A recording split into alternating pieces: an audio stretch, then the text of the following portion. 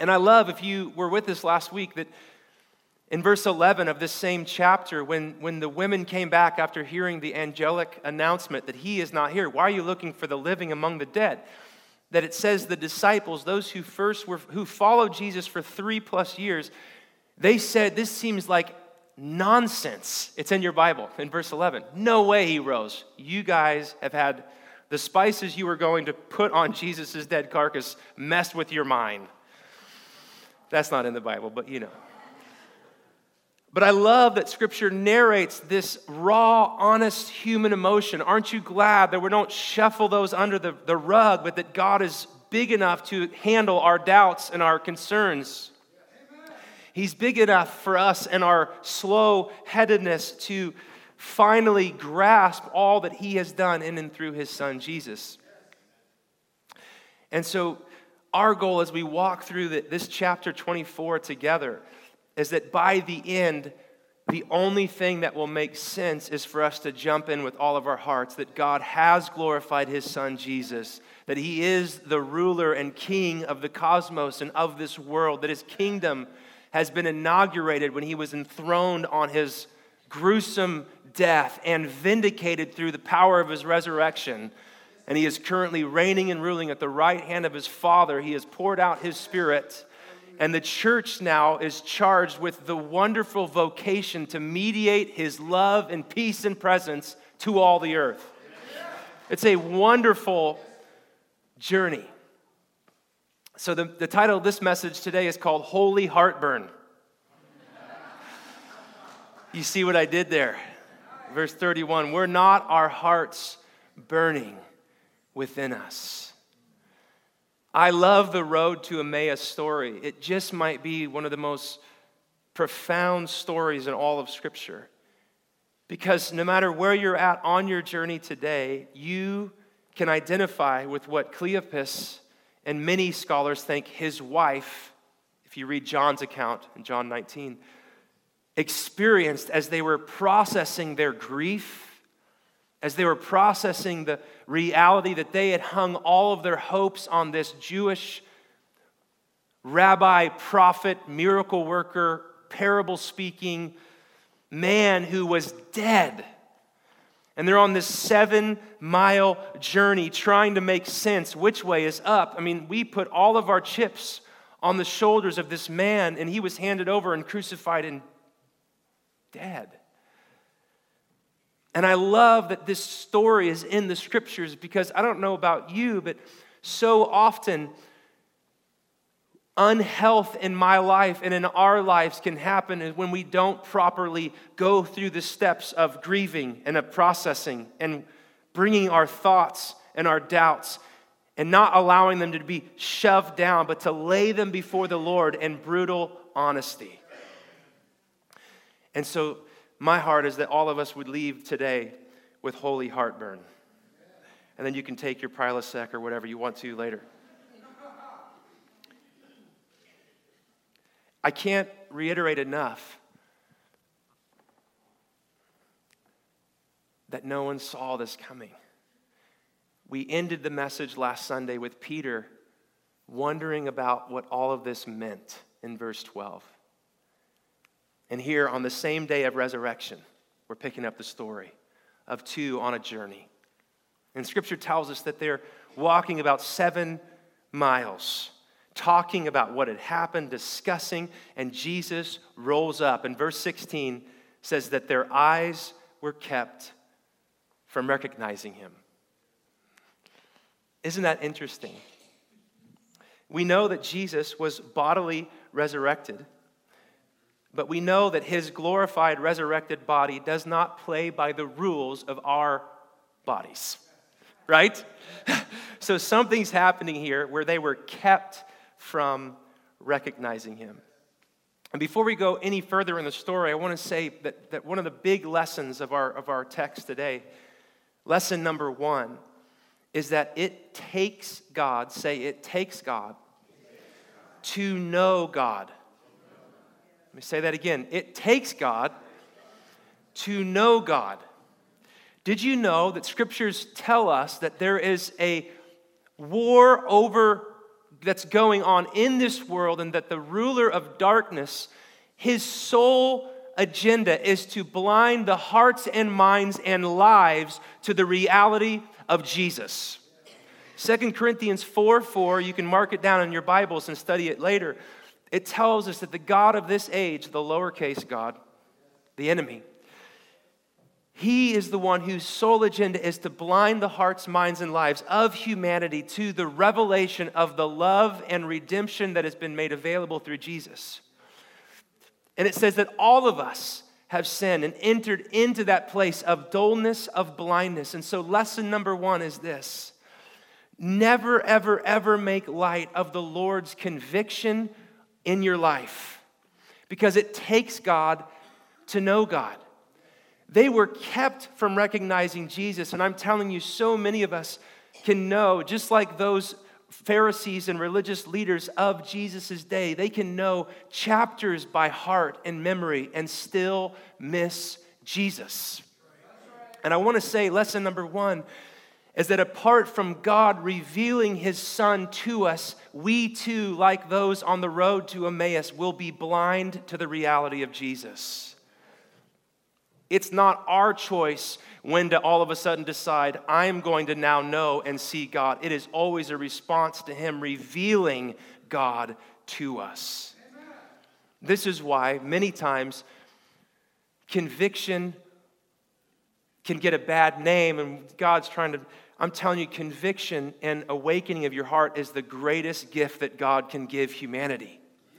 When he's saying, by his Spirit, I'm trying to show you something here if you'll open up and let me in. And he says, I love Jesus in verse 17. What are you guys talking about? Verse 17, they stood still and they looked sad. Then one of them said to Jesus, his name was Cleopas, are you a stranger in Jerusalem and you don't know the things that have taken place in these days? Jesus said in verse 19, I love this. What things? I have to hit pause here. Point number 2. I love that he asked that. Do you think Jesus knew what happened in Jerusalem? Point number 2 is this. God in Christ has come so close to us that no matter what grief or hopes that have been dashed, or heartache, or doubt, or frustration, or sorrow. It says that they were sorrowful. Jesus wants to actually hear that from you. Can you imagine if the arrangement was so that we had to get all of our ducks in a row and then we could approach God and just be all amazing and shiny and shimmery? I'd never make it. I know. Thank you. I love that this far on the journey, Jesus obviously knows what just happened in Jerusalem, people. But what things, guys? And he makes a space for all of us through no matter what we're going through in any season of our life to speak out of our hearts, and he is not going to be afraid or dismayed by what we have to share. I'm telling you, this is really good news. We've got a God who is really, really big, but very, really approachable. What happened? Tell me them. I want to hear them from your perspective, he's saying. The things about Jesus of Nazareth. He was a prophet, mighty in deed and power. But the chief priests and the leaders, they condemned him and they crucified him, and he was dead. But we had hope. Verse 21, here's the real issue. We had hoped that he was the one to redeem Israel. And besides all of this, it's been 3 days since it took place, and some women came back from our group and they shocked us. They were at his tomb this morning. They didn't find his body. And they told him about the angels, that he was alive. They went to this tomb and they found it just as they told them. Lesson number 3. We unpacked it a little bit last week. The way in which Jesus would bring about God's plan for redemption was a way in which no one saw happening. We had hoped, verse 20, that he was the one to redeem Israel. And I wonder, how many times do you and I miss Jesus because we're looking for him to show up in ways that do not align with the way in which he lived his life? They miss the one who came in peace, the one who came and said, turn the other cheek, the one who came and disrobed and got low to wash the feet of his followers. They were hoping for the one who would ride on the steed with the sword and destroy the enemy through outward force and coercion. Everyone thought that redemption was when the good guys spilled the blood of the bad guys, thus securing the freedom from tyranny and slavery. Everyone thought redemption via revolution. And that was the ambition of the hope of the people. Remember back to the gospel stories where John and, why I don't know why. Anyway, the brothers, James and John, thank you. Right? James and John brothers? Who's the brothers? John, James, my goodness, I don't know. Look it up yourself. James and John and John. Someone tell me the names of the brothers, because I don't know why I can't. James and John, thank you. Wow. Woo! And their mom, hey, which one can sit at your right and your left? They think Jesus is going to roll up to Jerusalem out of the sheath of his divine sword holder, and then we're just making sure we got a place at the right and the left, and the revolution you're getting ready to bring, right? And there was many uprisings and revolutions if you study history. Judas the Hammer Maccabeus, Simon the Star, Simon Bar, all these guys in the 150 BC to all the way even after Jesus, there were revolutionaries who come to try to bring God's agenda through the sword. And so that's why they ask, we want to sit at your right and the left. They think he's rolling up to Jerusalem and he's going to do business. We had hoped, verse 20, that he was the one to redeem Israel. But Jesus saw redemption, the rescue from slavery and bondage, in an entirely different route, in an entirely different way. Jesus didn't come to spill the blood of the bad guys. He came to spill his own blood, and through that blood and sacrifice, to redeem us from all of the ways of earthly redemption by purchasing once and for all true freedom on the cross. Verse 20, he's letting them process. We had hoped he was the one to bring redemption. They're thinking sword, revolution. I love this. Scripture gives us 4 words for redemption in the New Testament. And they all unpack a different facet of all that God has done through his son, Jesus. The first word for redemption, which again was their hope in Jesus in verse 20.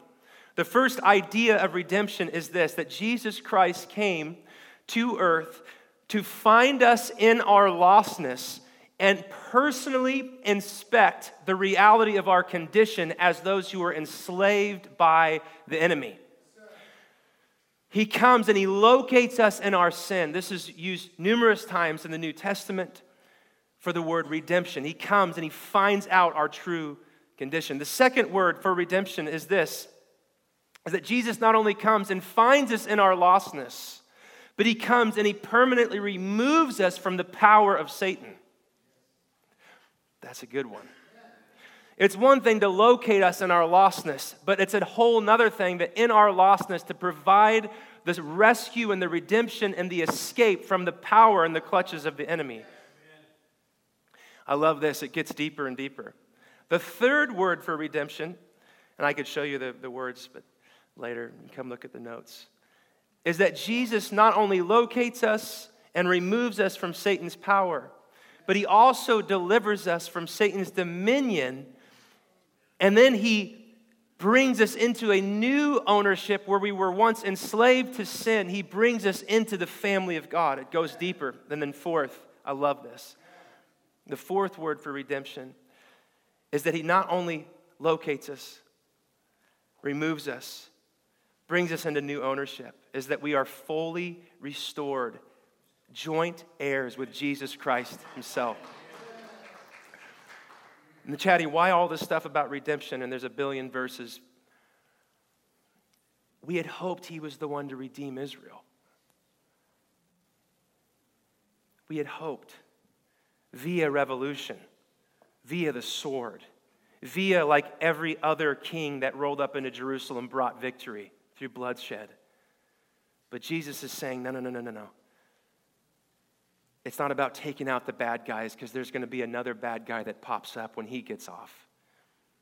It's about ending this thing once and for all by my sacrifice. Redemption via my blood. Jesus was ushering in God's redemptive purposes by becoming God's loving sacrifices. One theologian says it this way: the Jewish people were viewing all of their scriptures. They had been seeing it as a long story of how God would redeem Israel from suffering. Say, from suffering. Love it. Look at this. But it was instead the story of how God would redeem Israel through suffering. All of them were hoping for the guy, tall like Saul, big, muscular, buff, huge sword, that God would deliver them from suffering. But all of the scriptures that he's getting ready to show them how to read now in light of who he is and what he's done is not that God would do it from, but God would deliver them through suffering, through his own suffering. You see, not just, oh God, just deliver us, just like you did Moses through the Red Sea, and it cost Egypt their firstborn, and deliver us from suffering, see our tyranny. But Jesus is saying, nope, I'm not going to do it from. I'm going to do it by suffering with you, as you, alongside of you.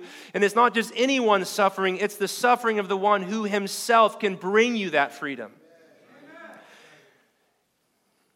Back to Emmaus. I love this in verse 25. Jesus tells them after they share how bummed they are and sad, and they had hoped that he was the one to bring redemption. Jesus says, and it sounds a little bit harsh, but Jesus can do that and get away with it. How foolish you are, verse 25. And look at this language, how slow of heart to believe all that the prophets have declared. Was it not necessary that the Messiah should suffer these things and then enter into his glory?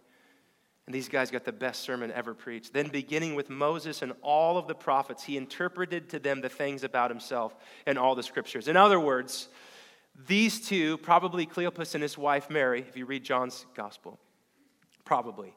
This married couple got to have Jesus walk through 2/3 of your and I's Bible, explaining to them all of the ways in which they all pointed to what he was about to do. Unfair, if you ask me. How foolish you are and how slow of heart, he says. At face value, this can seem like he's just grumpy because he's hungry. He's been dead for 3 days. Remember, he's going to eat fish here in a minute in the next story. Anyway. But how many of us would say, man, I can be slow of heart to believe the promises of God? How many of us would say, I've heard it 1,000 times, but I may confessionally believe it to be true, but operationally it doesn't influence and impact my life. How many struggle with a slow heart sometimes to come around to actually living in light of what God has made available for us through Jesus? Now let me tell you this. Jesus was not doing this like so many of us modern preachers can do. He wasn't cherry-picking a few of his favorite verses and then conglomerating this huge thing and saying, see, look, it talks about me. Right? Jesus is taking the entire story. In the Hebrew Bible, unlike ours, it was broken into 3 sections. The Torah, Genesis through Deuteronomy, the prophets, Joshua, Judges, Samuel, Kings, Isaiah, Jeremiah, Ezekiel, minor prophets, and then the writings. It was broken into 3 sections. Ours is 4 because we follow the Greek translation, the Septuagint. But here's why this is significant. Jesus is not just saying, this verse applies to me and this. Jesus, to this couple, is saying, if you don't understand that the whole thing is pointing to me and to the reality in which I would fulfill and usher in, you're going to miss all of it. That's right. By this, he meant the entire story has perpetually been pointing to me. Amen. This is just, I'm just a pastoral moment right now. It says in the last days that many people will gather in 1 Timothy 4, 2 Timothy 4, gather around a bunch of teachers to give them what their itchy ears want to hear, but then they'll no longer put up with sound doctrine. Here's what I want to tell you as your pastor. If what someone's trying to tell you doesn't ultimately hinge upon and hang on and rest on and reinforce the person and work of Jesus Christ, they are not a messenger of God. Jesus himself on the road to Emmaus takes the entire Old Testament, the writings, the prophets, and the Torah, 2/3 of our Bible, and he says, guys, it's all about me. So if someone comes and they say, I have special revelation, or I have this new little teaching, or I'm just telling you, if it ain't dripping with Jesus, it is not the heartbeat of God.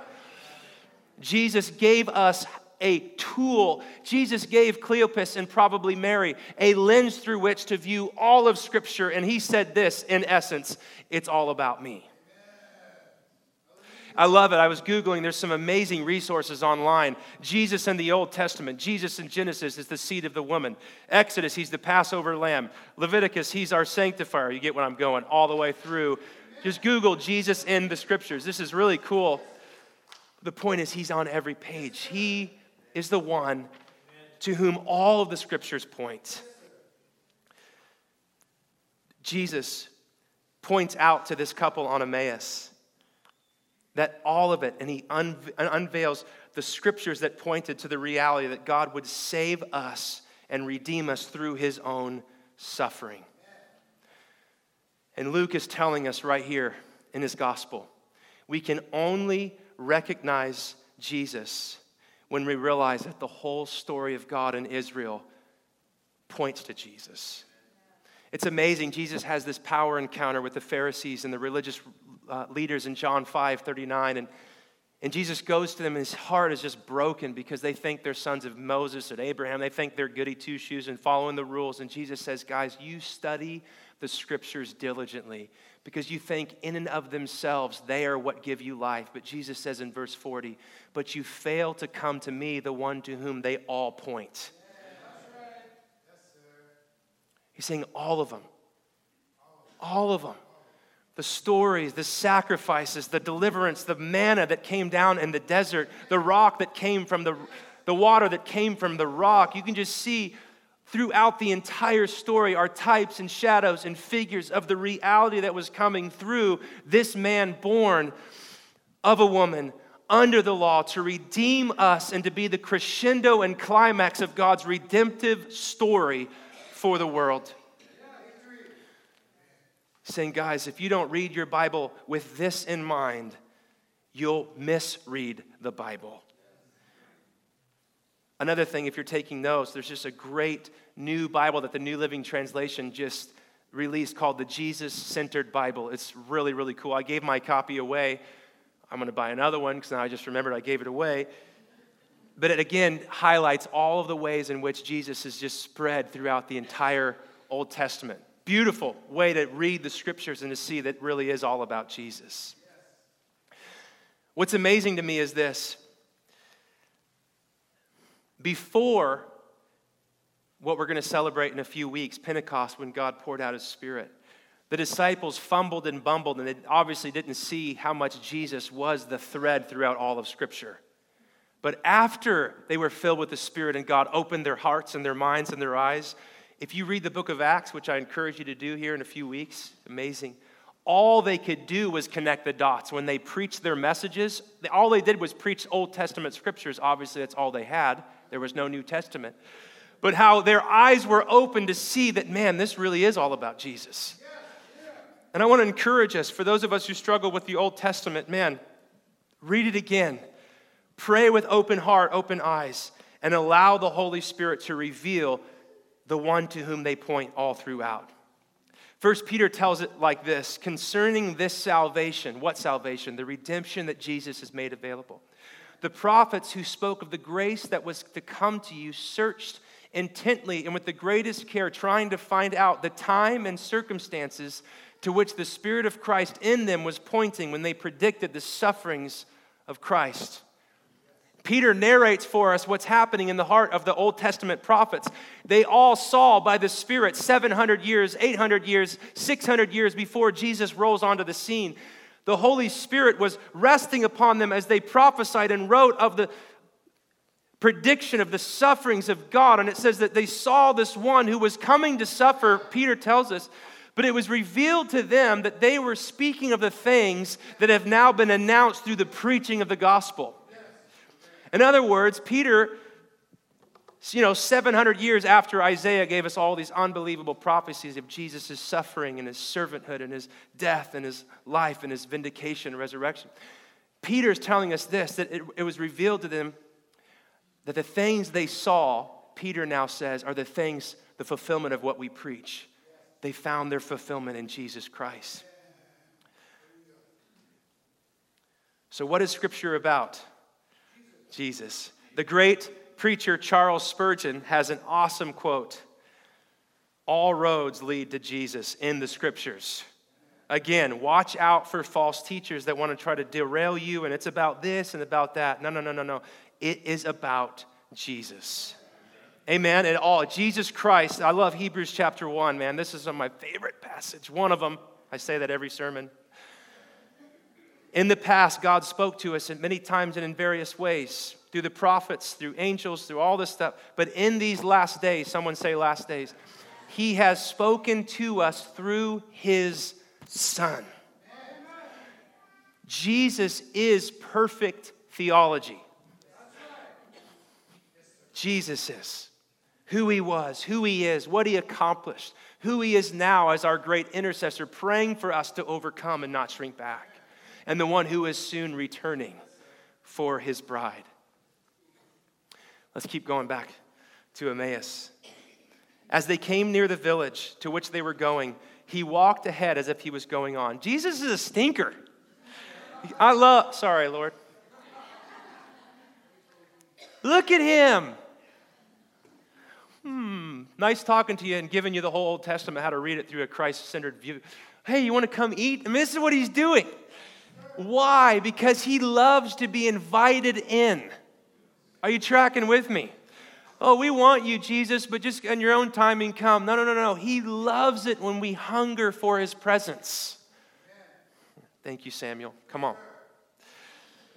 They urged Him strongly. I love that. Stay with us. It's almost night. The day is nearly over. So He went in to stay with them. And when He was at the table, we're almost done. I love this. He took the bread. Sound familiar? He blessed it. He broke it. And then He gave it. Then, someone say, then their eyes were opened. And the one they were kept from recognizing in verse 16, no longer. Their eyes were open. And they recognized Him. And I love this. Again, He has the glorified body. Totally physical, real bodily resurrection. But it doesn't play by our physical rules on this age. He vanishes from their sight. That's going to be cool someday. Eating fish, vanishing, walking through walls. Anyway. Someday. He vanished. I think it's so significant. This can't be overstated. It was when He broke the bread. Hospitality leads to relationship. Stay with us. And relationship leads to revelation. Our eyes were opened. They made a space for Jesus in their home. And by providing a space and a place and a context, Jesus shows up. And when He breaks that bread, what did He just do a few days before with His disciples? This is my body. I love this story because it has forever forged faith and food together.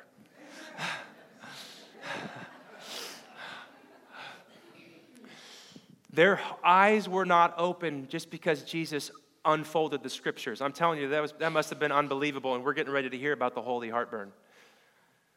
But their eyes were opened when God in Christ becomes the head of our dinner table. And He takes our meager bread and He breaks it, blesses it, and gives it. It was not a message that opened their eyes. It was a meal. I want you to think back to the first meal of Scripture that we hear narrated. What was it? Genesis 3. when they ate what happened when they ate that fruit?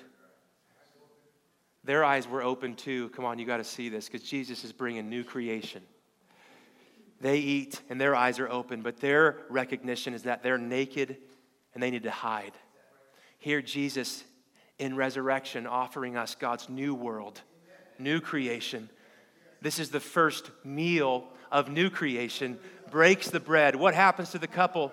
Just like probably Adam and Eve, this is Mary, probably Mary and Cleopas again. Many think there's two of them. When they eat, their eyes are open, but now it's not to their nakedness, it's to the reality of Jesus. First rebellion, first meal, death, decay, separation, and shame. Resurrection, first meal, eyes are open. New creation. The world doesn't play by the rules of the old world. Now, in and through me, I'm making all things new. All things new. It was the meal.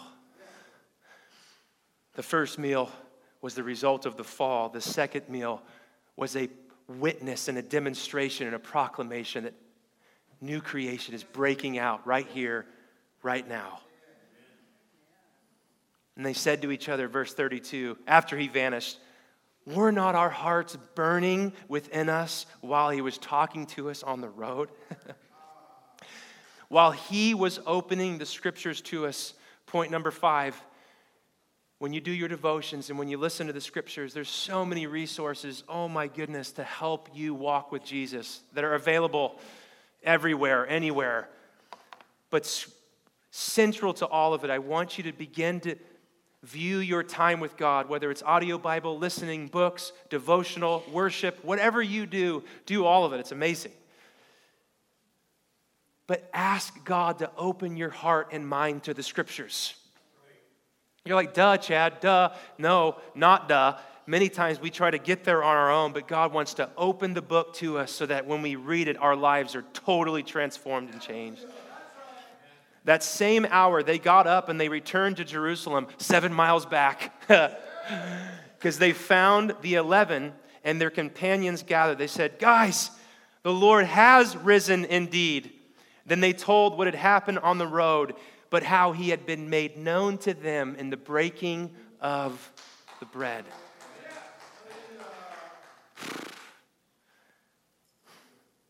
New creation. We had hoped, verse 20, that he was the one to bring redemption. Oh, guys, I am. See this bread that's broken? Yeah, that points to me.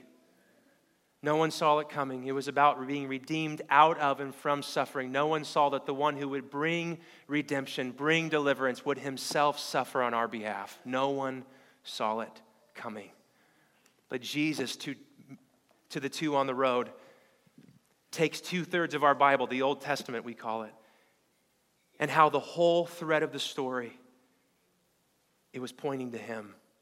And that through his death on the cross and his resurrection, demonstrated in this meal, Jesus is saying, it's all about me. I fulfilled it. I'm alive. Jesus. Meal and message. Food and faith. Relationship and revelation. They belong together. If this was the means through which Jesus was revealed to the two on the road, then this is a good enough strategy for our day and our time. Do you have a kitchen table? Shake your head at me. Or some place that you share a meal? Shake your head at me. It's okay if you don't have a kitchen table. You know how to make food, or at least where to find it? Do you have friends, people in your life that you have influence with, commonality with? Yes, sir, Pastor. Yes, sir. Have your eyes been opened like Cleopas and the other on the road? If not, they can be today.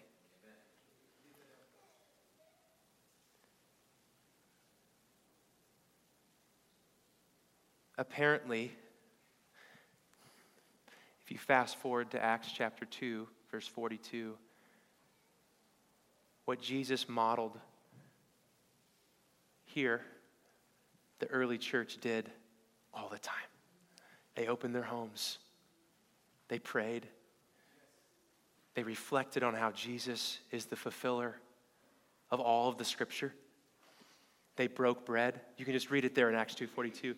What Jesus did here, believers have been doing for thousands of years. And I wonder many times for us who want to make an impact on our neighborhoods or our world, we get so complicated and we disqualify ourselves because we don't know enough Bible verses. But I would just suggest if you've got a kitchen table, some decent food, and your eyes have been opened to Jesus, why don't you just start with a meal? And like Jesus, start with a question. How are you? You have to go back to the road to Emmaus. What is Jesus doing to them? He knows what happened in Jerusalem, but he makes a space for them by asking them a question about what's going on in their heart. Now raise your hand with me if you think you could do that. I'm not downplaying it, that we have to have courage and faith to open our homes and love people that may know God or don't know God, but I want to bring it down to this world because Jesus did. And I wonder how many of us, if we began to view our homes, the front door of our house, as the front door to the church. Our tables, not just as a place to get nutrients and then move on, but a place to host and have the very person and presence of God ministering grace and healing to those around our table. Isn't that cool? I mean, that apparently it's stuck because we've been doing it for thousands of years. He opened the Bible. He gave them their scriptures back. And he gave them a very specific lens through which to read all of it. Read it through what I have done, Jesus said. He allows them, because he was going to pass them, to invite him into their house, into their space. And then he takes the place of host. He blesses and breaks, and he gives the bread.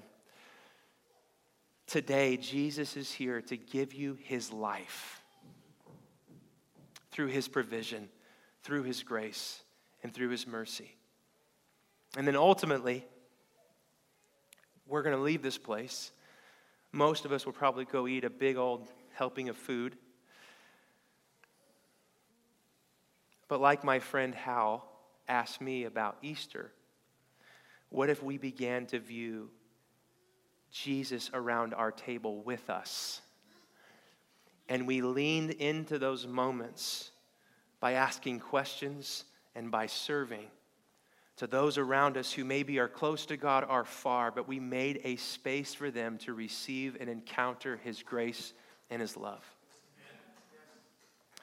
Faith and food, they belong together. The message is clearly demonstrated through the meal. Relationship, they made a space, will lead to revelation. Man, there is no one like Jesus. Jesus Christ is perfect theology. He is the very reflection of God's glory and the exact imprint of his nature. He currently and forever sustains all things by his powerful word, and through his sacrifice has made purification for sins a present reality for all who will just open their heart and life and surrender to his love. Amen. Sir.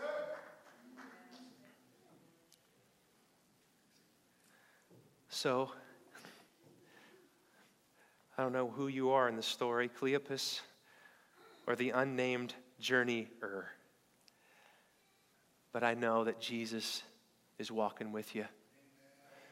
And he wants to come into your house, and he wants to come into your life, and he wants to bring all that you hope, your finances, your friends, your pedigree, your reputation, all that you hope will provide that place of satisfaction that will meet the deepest longings of your heart. Jesus invites you through the bread, and he says, let me be enough.